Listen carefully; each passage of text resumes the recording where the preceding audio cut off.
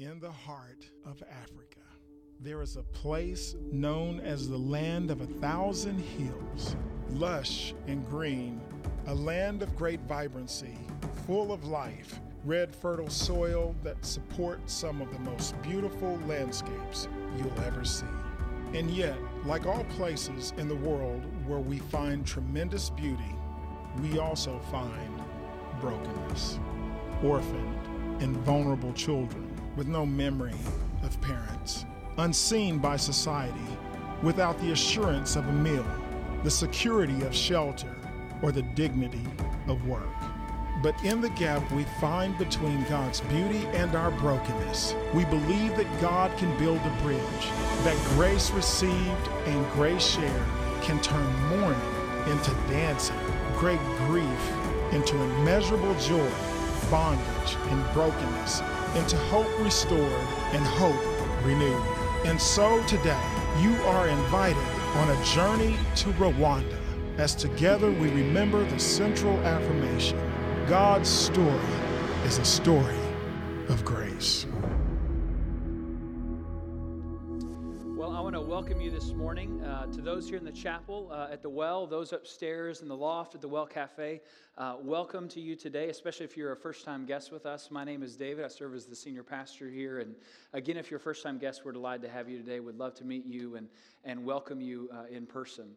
I am thrilled to be here today. First thing I want to ask you to do is, if you have your Bible, pull that out and turn to Mark chapter 2. If you don't have your Bible, we have these blue Bibles available for you here in the chapel and also upstairs in the loft. You'll see on the screen the page number to get to Mark chapter 2 in this blue Bible, if you like to find that. It is good to be here with you this week. I was supposed to preach last weekend, and I spent the entire week leading up to last weekend in bed sick. So I wasn't able to share with you, and I was really disappointed about that because I've been looking forward to sharing all the messages in this series. I said last week, though, that I did learn something. Some of you already heard me say this. I did learn that if you would like to be treated like a VIP in the emergency room, all you have to do is show up late at night with a fever and tell them that you just got back from Africa. And if you do that, you will be ushered immediately into a room. You will be treated just like royalty. I mean, people will come in full, hazmat uniforms to speak with you. When people walk by your room, they'll kind of stare in through the window to see what's going on. Everyone just kind of stops when you walk by. I mean, it's like being the king or queen, as far as I can tell, if you show up in those conditions. But I did not end up on the evening news. That was good. I was really worried about that when we were heading to the hospital. I don't have Ebola. I wasn't worried about that. We were thousands of miles away from that. But, of course, they were worried at first. And if I had malaria, it's gone. So amen to that. It's gone. I've taken plenty of drugs, and I'm 100% this weekend. So, yes, thank you for that polite golf clap. That I'm not dead. I don't have malaria. I also had a birthday yesterday, so thank you all for the birthday wishes. Want to express thanks to every single one of you except Zach Stewart, who wished me a happy 40th birthday. If you're 40, that's great. There's nothing wrong with being 40. I'm just not 40. I'm 37. So I wanted to clear that up. In case you had seen that, I'm 37. So if you're brand new, let me just reset a few things for you about this series that we're sharing. We are sharing some video and stories from our recent trip to Rwanda. And we went to Rwanda for the purpose of reconnecting with some orphan communities that we support there in our partnership with an organization called Zoe Ministry. And the financial gifts that we provide for Zoe funds an empowerment program for these kids, a 3-year program. And at the end of that program, here's what every kid who's gone through it and graduates has. This kind of gives you a sense of what they do. At the end of the program, every kid who graduates has food and economic security, meaning they not only have food for that day, but they have a way to get food on an ongoing basis because of a project that they have, a group project, a small business they run, some sort of project that enables them to create funds, to buy food, and they have that on an ongoing basis. So they no longer need our financial support or Zoe's work. They're really set free because they have those things. The second thing that they all have is they've received training on proper hygiene and health practices so that this food and economic security that has been enabled for them, that is not undermined by a health issue that they might have after Zoe leaves and is not connected with their life in the same way that they are during the program. The third thing that every kid has is a home. some sort of a home that, again, provides security for them on an ongoing basis. And what's really amazing when you meet these kids and hear their stories is not only do they have these things that Zoe has helped them achieve in their life, but often what you hear from these kids and what you see and what they do after the program is that they themselves actually begin to replicate the program in their own communities by reaching out themselves to orphaned and vulnerable children that they know and helping them in the same way that Zoe has helped them and we have helped them through our gifts. So we're really not only changing the lives of kids who go through the program, but really by the way in which these kids are working in their own communities, we're changing others' lives as well. It's really a tremendous program. And so we've been celebrating that, sharing with you stories, and we're going to do that again today. I'm going to show you one more video, but I want to set it up in this way. You're going to hear first from Epiphany, who leads Zoe in Rwanda. You're also going to hear from two girls,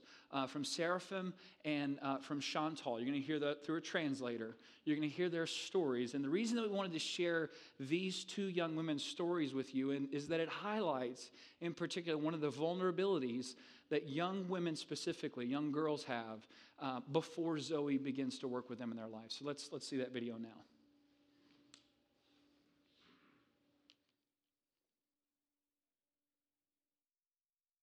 Look at the girls. Some of them got babies at their young age. It is because in payment of a room, some men take advantage of them, pretending they are offering them a place to stay. She is sexually abused because she doesn't have a home. Her name is Seraphine. She was 14 when her mother died. Her father was drunk and abusive. She's the oldest in her family and got 6 siblings. When you are poor and depending on handout, you talk to anybody, to anyone. One man, he asked her to sleep with her. And anytime she would go, she get 500 and she slept with him. And the time she knew that she was pregnant, he told her if she ever tries to say something, he will kill her. And she kept quiet. She told nobody until she has her baby, but he doesn't help her.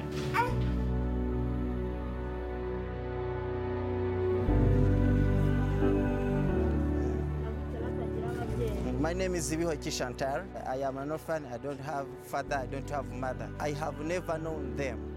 I work for the neighbors to get something to eat. She would pass 2 or 3 days without eating. A boy came and asked her for sex. She accepted because she had no other choice to get something to eat. After sleeping together, she got pregnant. After getting pregnant, the boy refused that it is the one, so she stayed with the baby. She heard that Zoe Ministry is going to come here to work in this sector. They were taught what we call dreams, where they were writing what they like, what they don't like, the principles of reaching their goals. After writing and understanding very well the dreams, Zoe Ministry gave them a hoe and seeds, vegetable seeds of carrots, onions, beetroots, in order to grow food to eat. They received a small grant to start a project that will help them reach their goals as they started writing them in the dreams that Zoe Ministry was teaching them before. Now with her business nowadays, she's able to feed the baby. Also, she has got money to buy shoes, to buy clothes, things that she could not do before. Here in Rwanda, we have a proverb that says, one tree cannot make a forest. Before she was isolated, but because she's together with other children, she no longer feels isolated. Now she thanks Zoe Ministry and Agape Mamas because of their instrumental support.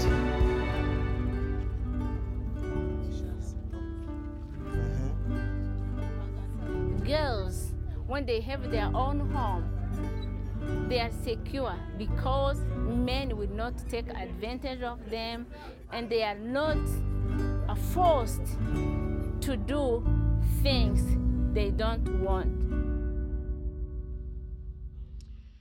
Every day that we were in Rwanda was an opportunity to hear stories like Chantal's stories that are heartbreaking, and yet stories of young men and young women who have found hope restored in their life. Tremendous stories that we're excited to be able to share with you in the course of this series. But I want to remind you of something, not only as you think about Chantal's story, but also the ones that we've heard in previous weeks, that we're hearing these kids talk about the results of years of work in their life. You see on their faces smiles and excitement and joy and really pride for what's happened in their life. And you know that those expressions have replaced the expressions of sadness and grief that really marked their life before working with Zoe. But that happened over the course of time. It happened over the course of years. And what's true about my life and true about your life is also true about their life, and that the change that we want to see in our life often comes much slower than we want, and it's much harder than we would expect it to be. And one of the reasons for that, I just want you to think about, is that while we often know what we want, I mean, if I ask you, how do you want to change your life? We know what we want. We may not be very good at knowing what we need. So we often know what we don't want, but not always what we need. Now, before you get defensive and think, well, no, I know what I need. Let's just do this. Don't think about yourself at all. Just think about everyone else in your life, okay? Think about everyone else in your life and think about this idea. Wouldn't everyone else in your life be better off if they would just listen to your advice? I mean, you've thought that before, right? I mean, you've maybe even said that out loud, whether it's your spouse or your children or your coworker or your boss. You have probably thought to yourself and maybe even spoken out loud, if they would just listen to me, their life would be so much better, right? You may have seen someone on the evening news and thought, wow, why did they do that? That's so dumb. They should have done this and this and this, because you had it all figured out. You had the advice and wisdom that they needed in their life to get where they needed to go. And some of that's kind of silly. I mean, some of that is foolish on our part because we see 10% of the data and we make a snap judgment on what that person needs. Some of it's kind of foolish, but we all do that, right? But there is some truth to the fact that we often can see in others what we cannot see in ourselves. We can see in their situation, in their circumstance, what they may need, while we may struggle to see that in ourselves. We know what we want, but we may not always know what we need. And so when we pursue change, sometimes change comes slower in our life, and it's harder than we expect it to be because we're pursuing what we want, and in the process, we're not always pursuing what we need. And so what I want to do today is I want to look at this principle lived out in an encounter that Jesus has with a paralyzed man in Mark chapter 2. And then I want to talk about some things that we all need.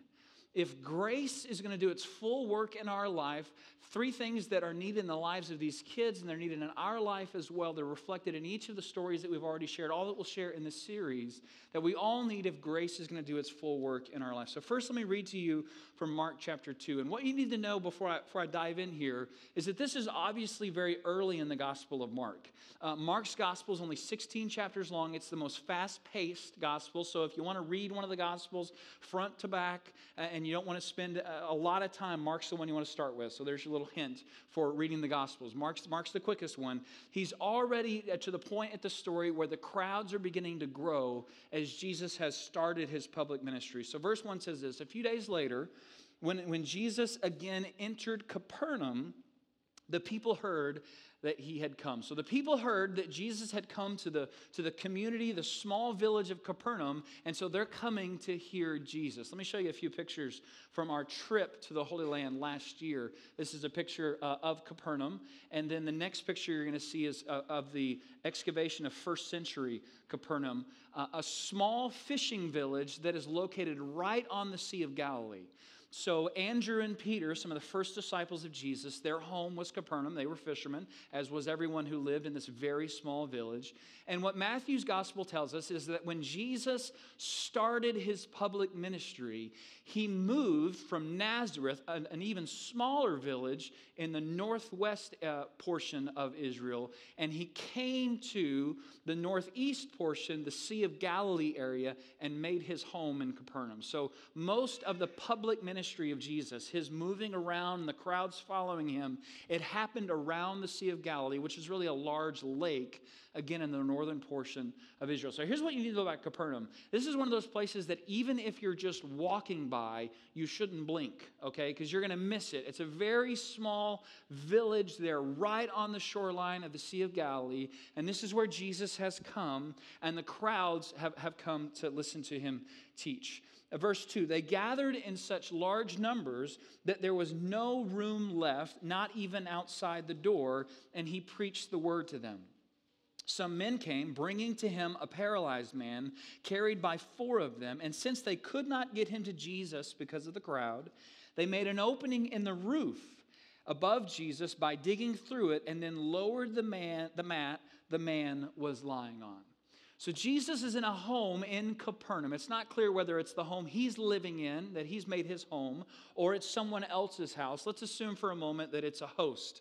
It's another home that is hosting Jesus there for this event. And the crowds have come in such a way that no one else can get in to see Jesus. So think about this. You're getting to host Jesus, who's coming to teach in your community. That's pretty cool, right? I mean, to think that Jesus is coming to your house and he's going to teach people in your house, that had to be a pretty significant honor.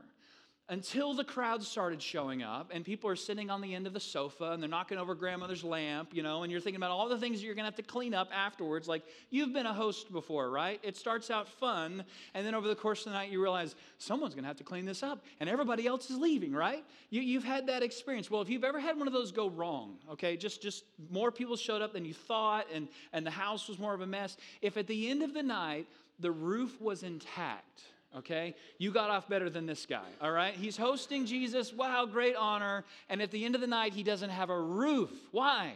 Because there are some friends who bring their paralyzed friend to Jesus. And they believe, they are totally convinced that if they can get him to Jesus, he will be able to walk again. And so what's going to stop you when you have a friend who is paralyzed and you want to get him to Jesus? Nothing stands in their way. They go up on the roof, they tear the roof apart in order to get him to Jesus. I mean, it's a tremendous story, and there's a sermon right there. I mean, just thinking about this question, do you have the compassion and dedication to the people in your life that you would carry them to Jesus? I mean, that's a good question, right? Do you have that compassion and that desire that you would carry people to Jesus? If you've been a part of church for a while, you've heard a sermon on Mark chapter 2, because it's a great story about 4 friends who have this level of dedication to their paralyzed friend. I heard a sermon this week on Mark chapter 2. I was listening to several pastors who I listened to their podcast during the week, and I heard a sermon on Mark chapter 2. Great sermon on Mark chapter 2, and it was about, do you have the compassion to carry your friends to Jesus? And in the beginning of the sermon, the pastor told the story of a college friend of his calling him because he was just in a crisis in his life. And so he's sharing this story of getting this phone call, and he said, I immediately went into advice mode, going back to, we can always see in others what we cannot see in ourselves. And so he's giving him all this wisdom, and as he's going through it, he's thinking to himself, this is good stuff that I'm sharing right here. I mean, this guy's life's going to be transformed if he just will follow my advice that I'm giving to him. So he gets to the end of this phone call that he's feeling pretty good about, like, I'm super pastor, I've given some good thoughts here. He hangs up the phone and his wife walks in the room. The wife who knows the friend and knows a little bit about the situation that he's going through. And his wife asks him this question. She says, why didn't you invite him to church? He said his first thought that he didn't say out loud was, why don't you mind your own business? But he didn't say that. Instead, he received the question and he said, as I thought about the question, and I just kind of humbled myself there, he said, I realized that what my friend needed the most is what I offered him the least. 4 friends who just had this conviction that Jesus is going to be able to transform this guy's life. And so they carry him and tear through the roof to get him to Jesus. Do you have that type of compassion and dedication to the people in your own life? This is a total aside. I haven't shared this in any of the other messages, but it's important for you to hear here in the well and for those to hear upstairs in the loft. When you think about carrying people to Jesus, you think about this church and where we are in the life cycle of our church. You know what some of you might do in order to help carry people to Jesus and provide that space for them to receive the good news about grace in their life is choose another service to attend on the weekend. And I know that sounds like I'm saying I don't want you here, but the reality of the chapel here today and also upstairs, it's not quite this case upstairs, but the reality of the chapel here today is there's not an extra seat. I mean, it's just jam-packed full. We had visitors who came this morning who left. And that, as a pastor, just breaks my heart that we have other opportunities for worship, but this is a great one, and people are coming, and I know I'm meddling with you, and you don't like that, but I just want to mention that to you, that one of the ways that we can carry people to Jesus is by making space and saying, hey, I'll come Saturday night, or I'll come at 9:30. I'll find a different service because I want to make sure there's room at that hour for people to come. Okay, end of that sermon. Let's look at what happens next, okay? So these guys bring this friend to Jesus because they think Jesus is going to heal him. Verse 5, let's look what happens. When Jesus saw their faith, so Jesus looks up and he is impressed with the faith and devotion of these friends. That's pretty cool. You impress Jesus with your faith and devotion in bringing your friend. When he sees the faith of the friends, he looked at the man and he said to them, "Son, your sins are forgiven." Now imagine you're the friend who's up on the roof and you're looking down and you're just waiting. This is good. It's going to happen. And you hear Jesus say, your sins are forgiven. I mean, aren't you thinking, Jesus, he has other needs in his life. Pay attention, right? Like you have brought him to Jesus so that he will heal him. And the friend is there. Why? Because he wants to get healed. He wants to be able to walk again. That's what he wants. But Jesus says, no. This is what you really need. Now, if you read on in the story, Jesus does heal this man, and he does walk again. But before he gives him what he wants and what his friends want for him, he first gives him what he needs. He says, your sins are forgiven. And now I'm going to give you the ability to walk again. Why? Because we often know what we want, but we don't always know what we really, really need. Now, let me remind you of something that hopefully you already know. Hopefully you already know this, and this is just going to be a reminder, but it's something that if we're going to talk about grace doing its full work in our life, we all just need to be on the same page on this idea that grace has an agenda for your life. Has an agenda for your life. And the agenda of grace in your life is to transform your life. It is not simply just to make your life marginally better.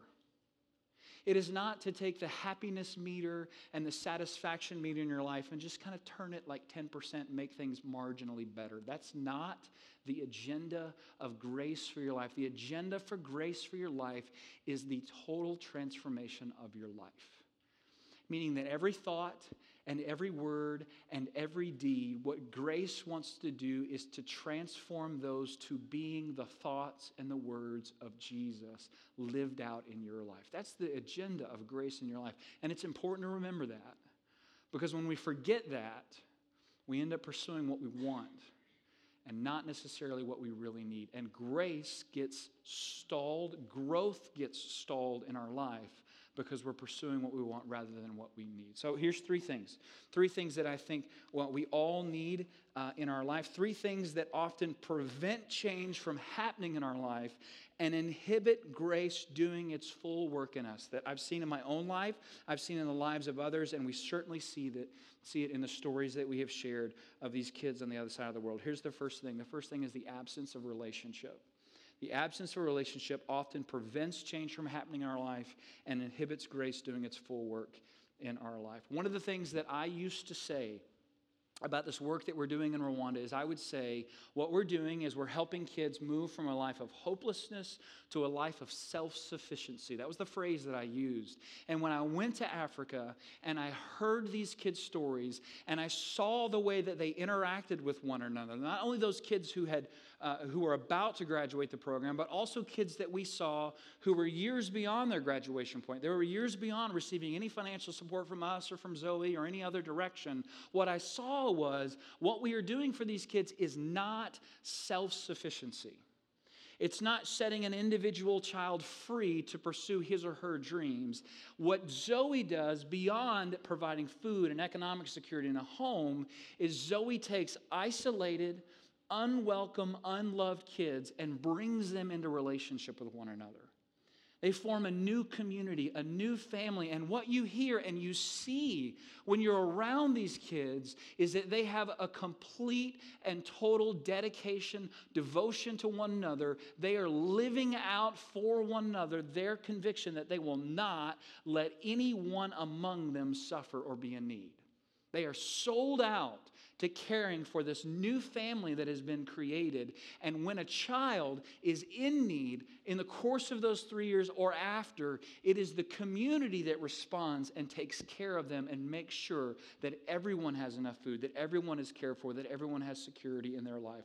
The gift that we give them is not just the gift we give to them individually, it's we give them the gift of each other as they live in community together. Now, self-sufficiency, that's something that we would celebrate. I mean, that's kind of the Western American perspective. When we talk about things that we really value, we love the stories of individuals, the entrepreneur who has challenges in their life and they meet those challenges. I mean, that's just kind of a cultural value. And there's a lot of things that are good about that. The idea that we value individual contribution and hard work. I mean, if you have kids, who among us doesn't want our kids to understand individual contribution and hard work? I do. But one of the things that we miss, that value sometimes undermines in our thinking, is we forget how deeply we need one another.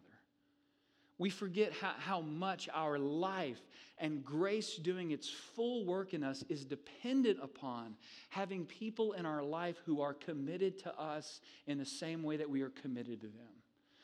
People who we are sharing life with. And my guess would be, as we look at those areas in our life where we are most vulnerable, for us as a church, just generally speaking, this is probably the area of our greatest vulnerability. In that we don't have those relationships and aren't investing to the extent that we should, so that we are being nurtured and strengthened by a community that surrounds us. That's why a Sunday school class or a small group, that's why that's so powerful for you in your life. And that's why we want that for every single person who's connected here. Because the strength of those relationships help grace do its full work in you. So let me give you a little mental exercise to evaluate your own life and whether or not you have the relationships that you need in your life for whatever situation and circumstance you may face in your life. Let me give you a couple of thoughts of what could occur in your life. There's some circumstances, and just ask you one question about those circumstances. I want you to think about what it would be like to leave the doctor's office after you've heard the word cancer. I want you to think about what it would be like to get that phone call that says that a loved one, your spouse, your child, your parent, a really close friend has unexpectedly died. And I just want you to ask yourself this question: who would I call? Who would I call? Who in my life would drop everything that they have on their plate for that day at that moment in their life and would come to be with me, be with you in that moment of unexpected tragedy? Who would show up? Who would drop everything to come and be with you at that moment in your life? Or think about this scenario. Think about the scenario where you find yourself at a place where for whatever reason you are tempted to do something that you know that you should not do. Maybe it's a conversation or an interaction with a person of the opposite sex that you know is not what you should be doing, and maybe it's because of a marriage commitment that you have made or because of the values that you have in singleness. But you find yourself at a place where you are tempted to do something that you know that you shouldn't do. Or maybe it's something at work. It's something that you're thinking you might do that you know you shouldn't do. You know it's something that would be seen in a very poor light by others. Or maybe it's that column, that number that you're going to put in on the tax return that you know is not quite accurate. You find yourself tempted to do something that you know that you shouldn't do. Who would you call? Not after it's happened. Who would you call before you found yourself at a place where you know you shouldn't be? Who would you be willing to humble yourself before and say, I need some help because I'm about to do something I know that I shouldn't do? Or what about this scenario? What if you found yourself, maybe because of an unexpected surprise in your life, what if you found yourself in a period of weeks or months where you just felt like things were not going okay? You felt like there was a darkness around you and things just were piling up in your life, and you came to a point in your life where it was hard to say, but you looked yourself in the mirror one day and you just said, I'm depressed and I don't know what to do about this. And what would you do if you found yourself, maybe that period in your life, the darkness seemed so prevalent and so pressing upon you that you may even start to think things that you know you don't want to think, thinking about harming yourself in a way that you know you would be a bad thing. Who would you call? Who would you call? If you can't think of a handful of people who you would call, then I think that's a vulnerability in your life that you need to address. Because we all need people like that. We all need someone who will show up. Now, just to push you a little bit further, some of you might say, well, David, I would call you. Or I'd call Pastor Mike, or I'd call Pastor Johnny. I'd call one of the pastors here at the church. And here's what I want you to think about. If you called us, we would show up for you. We would be there for you because we have a commitment to you in your life, and because, hear this carefully, that's our jobs. That's what we do. And we're happy to do that for you. But who would show up not because it's their job, but because they're committed to you in the same way that you are committed to them? Oftentimes, the pastor is called when we go to that idea of when we're tempted to do something we don't want to do. The pastor is called when the behavior has already happened. And someone needs to confess what's happened in their life. And I'll often ask this question, was there anyone that you could have called and talked to about this? And over again, what I hear is, I just didn't know who to call. I didn't know who to call. So who are those people in your life? The absence of relationship is one of a place of vulnerability. Here's the second one. The second one is lack of discipline. So when an orphan shows up first day, they know exactly what they want. They want food. They want food for their bellies. They want someone who will end their hunger, if only for that day. And here's what Zoe gives them. A garden hoe. And Zoe teaches them about how to plant seeds. And Zoe gives them those seeds as a grant. That's where our gifts often go, is to the seeds that then the kids plant and they nurture. And then over the course of months, they harvest. And there's food not only to feed them, but also food that is available for them to sell, to create income, to continue to support their life. And Zoe does this not just because of that principle we've all heard of teach a man to fish so that they can have food ongoing, but also so that these kids can experience the dignity and the worth that we find when we participate in Grace's work in our own life. When we have the capacity, the discipline to invest in those things. And Grace at Work in your life works the exact same way.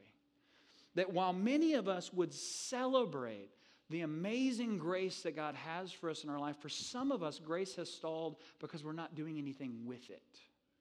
Meaning disciplining your life and structuring your life in such a way that God's investment in you begins to bear the fruit that it should.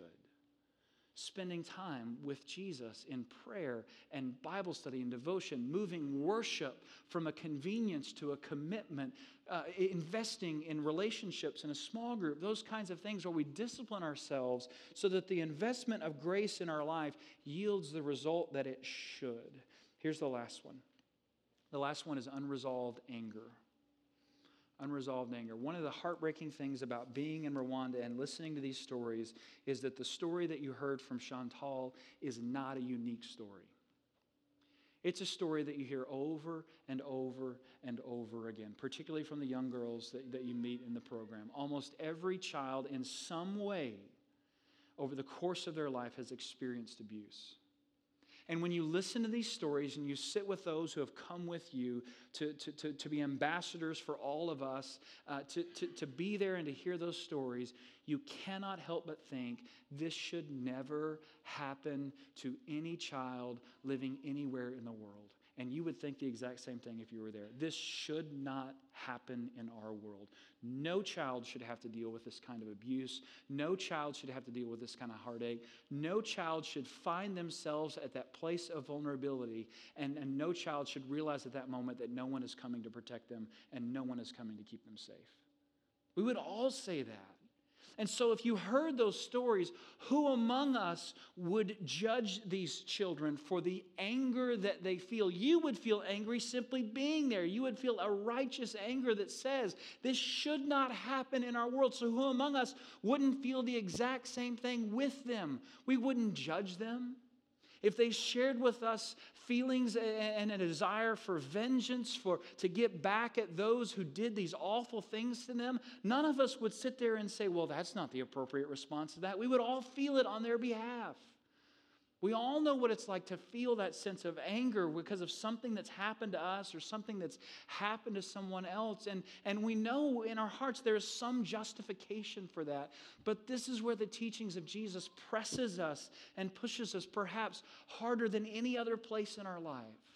When Jesus says, love your enemies and pray for them. And return not vengeance or anger or bitterness, but return love. And we hear that at times in our life, and we think to ourselves, though we may not say it out loud, Jesus, that's ridiculous. Because we know that the anger that we feel is real, the circumstance that we've walked through is real, and the pain is real. And here's what I know. I know that there are many people who are here today that you could come by my office and you could tell me a story like Chantal's story. You could tell me a story of perhaps someone that you loved and someone that you trusted who took advantage of you and abused you and did something to you that you would say shouldn't happen to any child, any person in our entire world. You could talk about a moment in your life where you felt vulnerable and insecure, and the pain of that experience is not only because of what happened, but because nobody showed up and nobody stopped that circumstance that you had to walk through in your life. And here's what I would say. I would say I understand how you feel. And I would say, you're right, it's not fair. And I would say, you're right, that shouldn't happen to anyone. And I would say, I'm so sorry that happened to you. But here's what I would also say, and this is where Jesus would push me and where Jesus would push you, is I would say that anger and that bitterness and that pain that you feel in your life, that desire to get back, there's justification for that. But if you don't do something with that in your life, it will eventually rot your soul. And what grace wants to do in your life, how grace wants to transform you, that will never happen unless somehow forgiveness comes. And I heard that story over and over and over again as you listen to the stories of these kids, that somehow, some way, because of caring people who poured into them, because of a new community they found, forgiveness was able to come. And grace was able to do its full work. So maybe it's a relationship. Maybe it's the absence of a relationship in your life that represents a vulnerability. Maybe you've already been through the circumstance where you've realized that and you've experienced the pain. Maybe it's discipline in your life, but maybe it's a pain and an anger that what you might do today to start that process is just to let that go. And it may be somebody that you love, somebody that should have been there to protect you, that you have to forgive, who may never apologize for what happened. Or maybe it's you. Maybe it's a dumb thing that you did, and you just can't help but still feel angry at yourself for what happened. If grace is going to do its full work, I know what you want, but here's what you need. You got to let that go.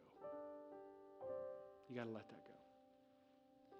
So I want to invite you today just to think about, what is it in my life? Is it the absence of a relationship? Is it lack of discipline? Or is it something that I just need to let go of? Because grace has an agenda for your life to transform your life. Grace wants to do some amazing things in you. And if grace is going to do its full work, this is what we really need. Let's pray.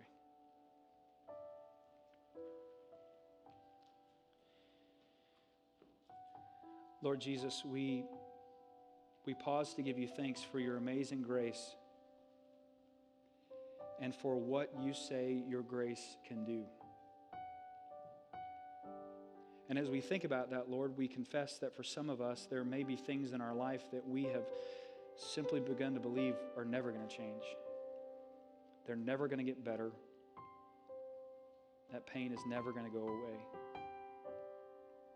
And so I pray, Lord, for my brothers and sisters today that you would give us the imagination to believe that you can do what you say you can do. And that you would also, Lord, give us the courage to invest in that work you are doing. By investing our lives in others, by investing in grace, disciplining ourselves, and maybe, Lord, today by letting something go. We trust you to lead us in that, Lord. And we trust our lives and our circumstances to you as well. We ask all this in Jesus' name. Amen.